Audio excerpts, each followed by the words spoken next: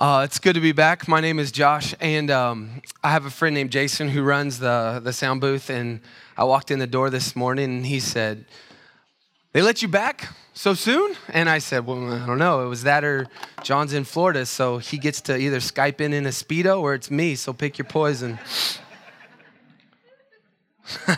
Yeah. All right. Let's pick me.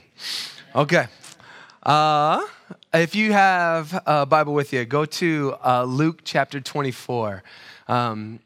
Big idea this morning is Jesus and how he interacted with the Word of God. So Jesus, how he interacted with the Bible. Luke 24 is the place that we're going to teach from, looking at that passage. And just a little FYI on Luke. Luke is as a doctor. So it's when he writes, so he's a writer, he's got two books in the Bible, Luke and Acts. And when he writes from a doctor's understanding, which means he writes from a place of, he knows brokenness. Now, when we say doctor, we think penicillin and shots and hospitals, ambulances. But this is first century medicine. And so if there's a compound fracture, Luke says, "Here, bite on this stick." And then he'll take care of that for you. Or if it's just too gnarly, he'll just say, "Bring the saw," and he'll be like, "Okay, we're going to fix that this morning," and then just cauterize it. Here's the deal. The reason that you need to know that Luke is a doctor and writes from a place of brokenness is because he's going to show us people in their hurt. He's going to show us people physically hurt, emotionally hurt, and obviously it's scriptural. So we're going to see spiritually hurting people throughout the storyline of Luke. And so, spoiler alert, he knows the answer, that he's not the one that's going to fix anything. And so he's going to show us Christ throughout it. So in Luke chapter 24, starting in verse 13, we have a setting that is Easter Sunday on a dusty road in the afternoon. Okay, so Easter Sunday, dusty road in the afternoon, and I'll just start reading. "Now that same day, two of them were going to a village called Emmaus, about 7 miles from Jerusalem. They were talking with each other about everything that had happened. As they talked and discussed these things with each other, Jesus himself came up and walked along with them, but they were kept from recognizing him. He, Jesus, asked them, 'What are you discussing as you walk along?' They stood still, their faces downcast. One of them, a man named Cleopas, asked him, 'Are you the only one visiting Jerusalem who does not know the things that have happened there in these days?'" And then I love that Jesus plays hard to get with his next question. He says, "What y'all talking about?" And he throws his hands up like that and says it. Basically, what Jesus is forcing them to do is articulate the Friday through Sunday things that have just happened. So if this is Easter Sunday afternoon, the question mark for us is what happened on Friday. And I'll give you a hint if you don't know it. Crucifixion. Did you know that one?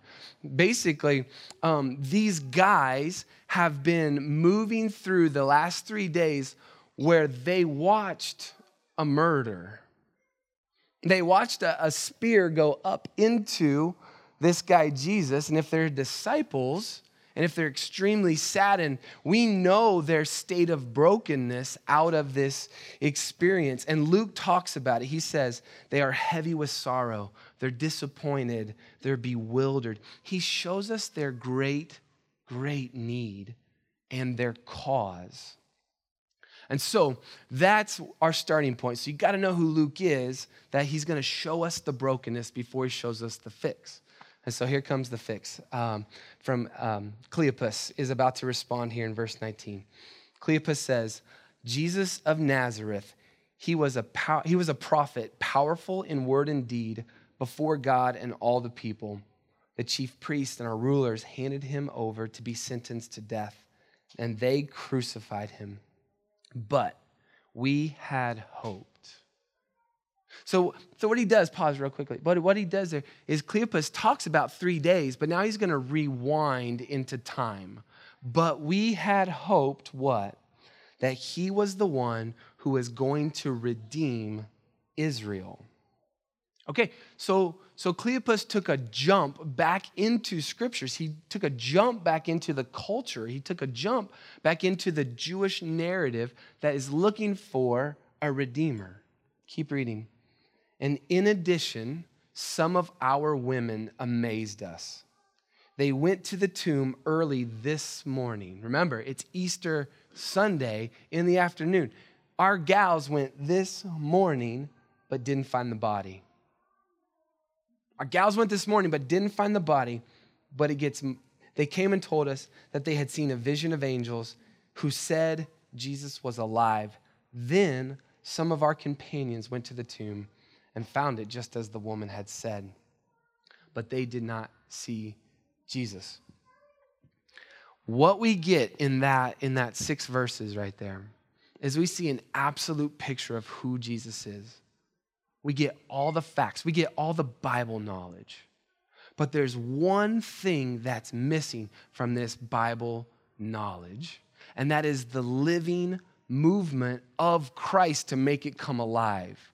Because it's one thing, as you guys know, to go to Sunday school and learn all these stories. It's one thing to be in that room and sing theologically based songs, but then to walk out into our world full of brokenness and loss of hope and hard stuff and apply what I'm learning in that room or in this teaching to those deep places of hurt.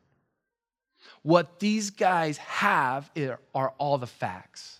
And what they're missing is a companion that walks alongside them that makes it come alive. Ironic twist, right, Luke? That's Jesus that they've been telling all these stories, all this history and all this story to. And so this is where Jesus pops up and talks. Actually, real quickly, before you know it's Jesus, why didn't the men recognize that? Why don't you think about it? So I would love for you to turn really quickly and talk to the folks beside you. This is kind of what I do. Why didn't they recognize Jesus? Were they preoccupied with fear? They've just seen an execution. Were they overloaded and just exhausted? Were they full of despair because their leader was gone, the one they hoped? Was Jesus supernaturally unrecognizable? Question mark, good one there. Or did they just refuse to believe it when they saw it? So talk amongst your friends there, and then I'll ask you for your answers. You guys got this answer for us? All right, so you can respond digitally, which means show me from afar. Good, I got a 4 4s. Good, going back this way. Okay, lots of 4s. 5s, wonderful. 1, 2, 3, 4, 5. Okay, not fair, Dave. 5s, thank you. 6, does that mean every single one? Okay, all right, you're a cheater. All the above? I knew it. All right, he laid out a 6th for me. Yeah. Guys, this isn't unique to Jesus' resurrection. The idea that he physically moves alongside real people and they don't physically grasp that it's Christ in their midst. Mary at the tomb that very morning, she looks straight at Jesus, dead at him, and says, "Hey, gardener." And then you've got Jesus over the next 40 days who will appear to over 500 of his believers. He appears over 40 days, so that's several weeks, to 500 believers, people who know all the facts. And of those 500, some will worship and some will doubt. They won't recognize, okay? So this isn't unique to the storyline. Guys, this is not unique to you and I. And so what Jesus does from that point is he speaks now, not as a, what happened? Tell me about it. He now speaks in response to Cleopas's testimony. Check it out. In Luke 24, 25, and 26, Jesus is going to respond not to the beliefs that they tell him, all the facts. He's going to respond to the way that they hold all those facts. Here it comes. He said to them, "How foolish you are, and how slow to believe all the prophets had spoken." How foolish you are, how slow to believe all that the prophets had spoken. Did not the Messiah have to suffer these things and then enter his glory? I had a problem with Jesus as I was studying for this sermon. I was like, Jesus, I don't think you did that right, which is hilarious. So I knew that probably I was wrong and he might have been right. So this is where the English language fails us. So I don't speak Greek, which is what the book of Luke would have been written in. And so I jumped onto Logos, which is the place that I researched to preach from. And when I clicked on the word fools or foolish, it said vishnar, which is Greek for unsuspecting. It sounded a little more elven than Greek. But the point is, I don't speak either, and so I can make it up, and you don't speak either, so it doesn't matter. We're all in the same boat. Here's the point. Foolish actually means unsuspecting. So when Jesus looks at these guys who know all the biblical facts, he says, you're unsuspecting about what these would reveal. Because when you went to the tomb, when Mary saw it, when Peter and John ran to the tomb and it wasn't there, the angels were, that wasn't enough to believe everything that had been written in the prophets and Moses. That's what we have to look at this morning. Jesus grew up Jewish, and so the Old Testament was what he turned to reveal himself to these disciples on the road, okay? And so what Jesus cares most about for these guys is not the volume of knowledge that these guys have, because Cleopas' testimony is big. He says every single statement. What he cares about is the belief that comes from that volume, from those facts. This is the storyline for you and I. We all have differing levels of Bible knowledge here. And guys, here's the deal. Jesus doesn't care how much you know. He cares about what you believe about what you know. He doesn't care how much you know. He cares about what you believe about the portion you have. So look into the Old Testament. Let me give you a foundation of the Bible that Jesus opened up to these guys. Then I want to show you how Jesus believed the Bible for himself. And we'll look to apply that to us. Here it is. The Old Testament is divided into three main chunks, not like with walls, but in categories of writings. The first category is the law. It's the first 5 books of the Old Testament. And the law was written or dictated by Moses. So as you read the scripture for yourself, whenever you see the law or Moses, or whenever you hear somebody talk about the Torah, it's all talking about the same thing. It's the story of how God chose his people, and then the rules, the laws that he gave them so they knew they were his people. Okay? First 5 books are the story of how God chose them, and then the rules, so how those people knew they were God's own. Second chunk is the prophets. And the prophets were the commentary on how the people kept the law. And so you've got prophets that write about, yo, this is awesome. You guys are doing great. Keep it up. You have the majority of the prophets who are coming to say, yo, you're doing it wrong. You need to change your ways. Here's the kicker. The prophets often didn't talk about you, the nation. They often talked about me, the leader. And that's one whenever I'm reading the Bible for myself, if you're in a place of leadership, the prophets are for you, to look at your heart, to say, are you keeping, not the laws, this cumbersome thing, but the reality that you know who you are. See, the law in our world, as we say laws, we think straitjackets. I can only do these things, kind of robot style.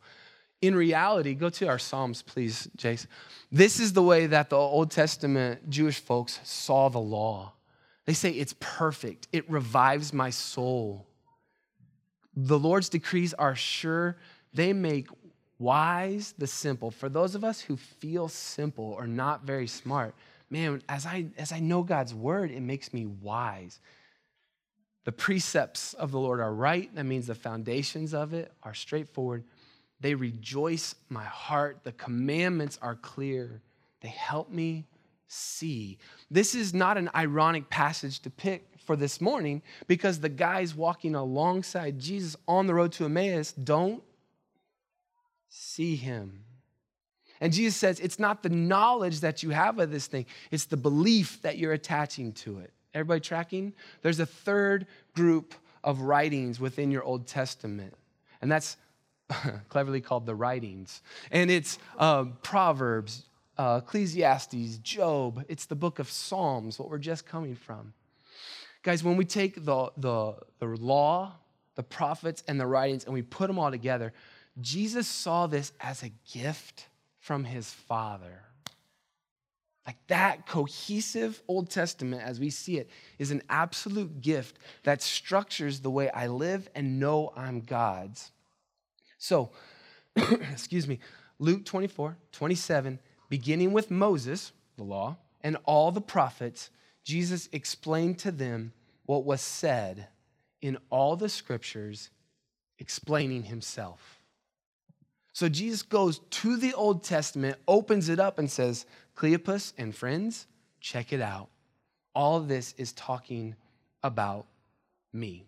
Okay, so let's look really quickly about how all about me played out in Jesus' life. Because he's human, and so there's elements here that we're definitely going to be able to put into our own life. First of all, Jesus studied the Old Testament. For us, we're going to say Old Testament because that's where Jesus studied nonstop. For us, that means Bible, modern day, because Old Testament or New Testament wasn't written quite yet, right? Shocker. Okay, because it was about Jesus. Okay, you got me. Jeremiah's tracking. Okay. All right, so here we are. So first off, Jesus studied the Old Testament. He studied the scriptures. In Luke chapter 2, Jesus is a boy. He plays hooky from his parents for 3 days. How many have done that? None of us, right? But he did. Where did his parents find him? In the temple, exactly, sitting at the feet of the teachers of the law. What was he doing? Was he Bible bowling them and being like, okay, here's a question for you about me in the Old Testament? No, he wasn't doing that. If you read Luke chapter 2, it says this. He says he was sitting at the feet, listening and asking questions. He did for 3 days straight. When his parents come back in to the temple, they're like, come on, JC. And he's like, guys. Didn't you think I'd be at my Father's house? He was learning nonstop from the Old Testament.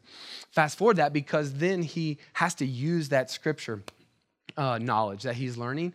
In 2 chapters forward, Luke chapter 4, we get the temptation of Jesus. You might have heard of this. This is where Satan, face-to-face, full-on frontal attacks Jesus, takes him out in the wilderness.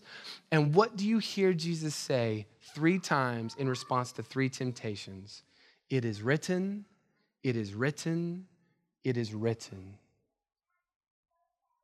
The word of God that Jesus spent years studying was all he needed to resist temptation. He didn't need to call on angels. He didn't need to pray functionally as we think about it. He didn't hold that one, right? He didn't do that to Satan. He looked Satan dead in the eye and said, it is written. It is written. The word of God was completely sufficient for Jesus to answer temptations too. That's because he trusted it. Jesus trusted the Old Testament. He was learning constantly from it. So 1 Bible stat per sermon is all I'm going to give us because I don't want our non-mathematician brains to explode. So this week's mathematician stat is in Matthew, Mark, Luke, and John, the 4 books that tell the story of Jesus. He says, I tell you the truth 75 times. Matthew, Mark, Luke, John, 4 books tell the story of Jesus. 75 times he says, I'm telling you the truth. And I get to work with college kids where truth is an incredibly relative thing. What's true for you is not true for me necessarily, right? Have you heard that or been confronted with that? Well, that's true for you, Josh, but that's not my truth. That's not my reality. When Jesus gets confronted with that idea of truth, he says, I'm only saying what the Father taught me. That's my hope as a pastor with some of these guys that sit vicariously around the room here. What I want them to do is be able to take anything I say at any moment and put it up against Scripture. I want to be accountable to the words of God and not need to add anything else to it. Now, obviously, I have a ton of fun while I do that, but my heartbeat is the same as Christ, where I can say, I tell you the truth. Look for it for yourself. That's what we hear Jesus say over and over and over. And the big ending here of how Jesus believes and uses the word of God is that he submits to it. He submits to it. He says, this is written and I must do such things. On the road to Emmaus, you remember it. He said, did not the Messiah have to suffer these things and then enter his glory? Did not the Messiah have to suffer these things? What was he suffering? Do you all remember? Right? So that he could enter his glory. Now, this is kind of important where hopefully you're tracking with the whole sermon, because in Luke chapter 4, we got this temptation, this full-on frontal attack. And in that place, Satan offered Jesus a pathway around the cross. He offered Jesus a kingdom. He offered him power. He offered him sustenance. He offered him everything that Jesus' kingdom was providing. But Satan was saying, hey, Jesus, you can have all that and bypass the cross. And here in Luke 24, what we see is the Messiah must suffer these things and then enter his glory. Jesus submitted to the word of God. The story that was being told in here that he knew, that he studied, that he found, he also applied it to his life unwaveringly. That's the storyline that we see here in Scripture. Finish out Luke 24 with me, 28. As they approached the village to where they were going, Jesus continued on as if he were going further. Still playing hard to get. I love it. They urged him strongly, stay with us, for it is nearly evening. The day is almost over. So he went in to stay with them. When he was at the table with them, he took bread. He gave thanks. He broke it and began to give it to them. Then their eyes were opened and they recognized him. He disappeared from their sight. They asked each other, were not our hearts burning within us while he talked on the road and opened the scriptures?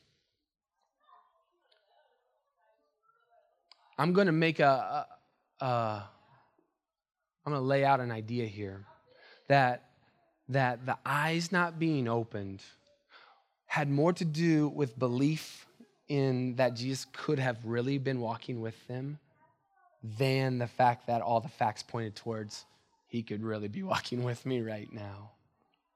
And it was only at the point where Jesus took the bread and broke it, which is our invitation weekly to communion, where we pick up the bread and we remind each other of this storyline that Jesus could have totally done an end around on the cross.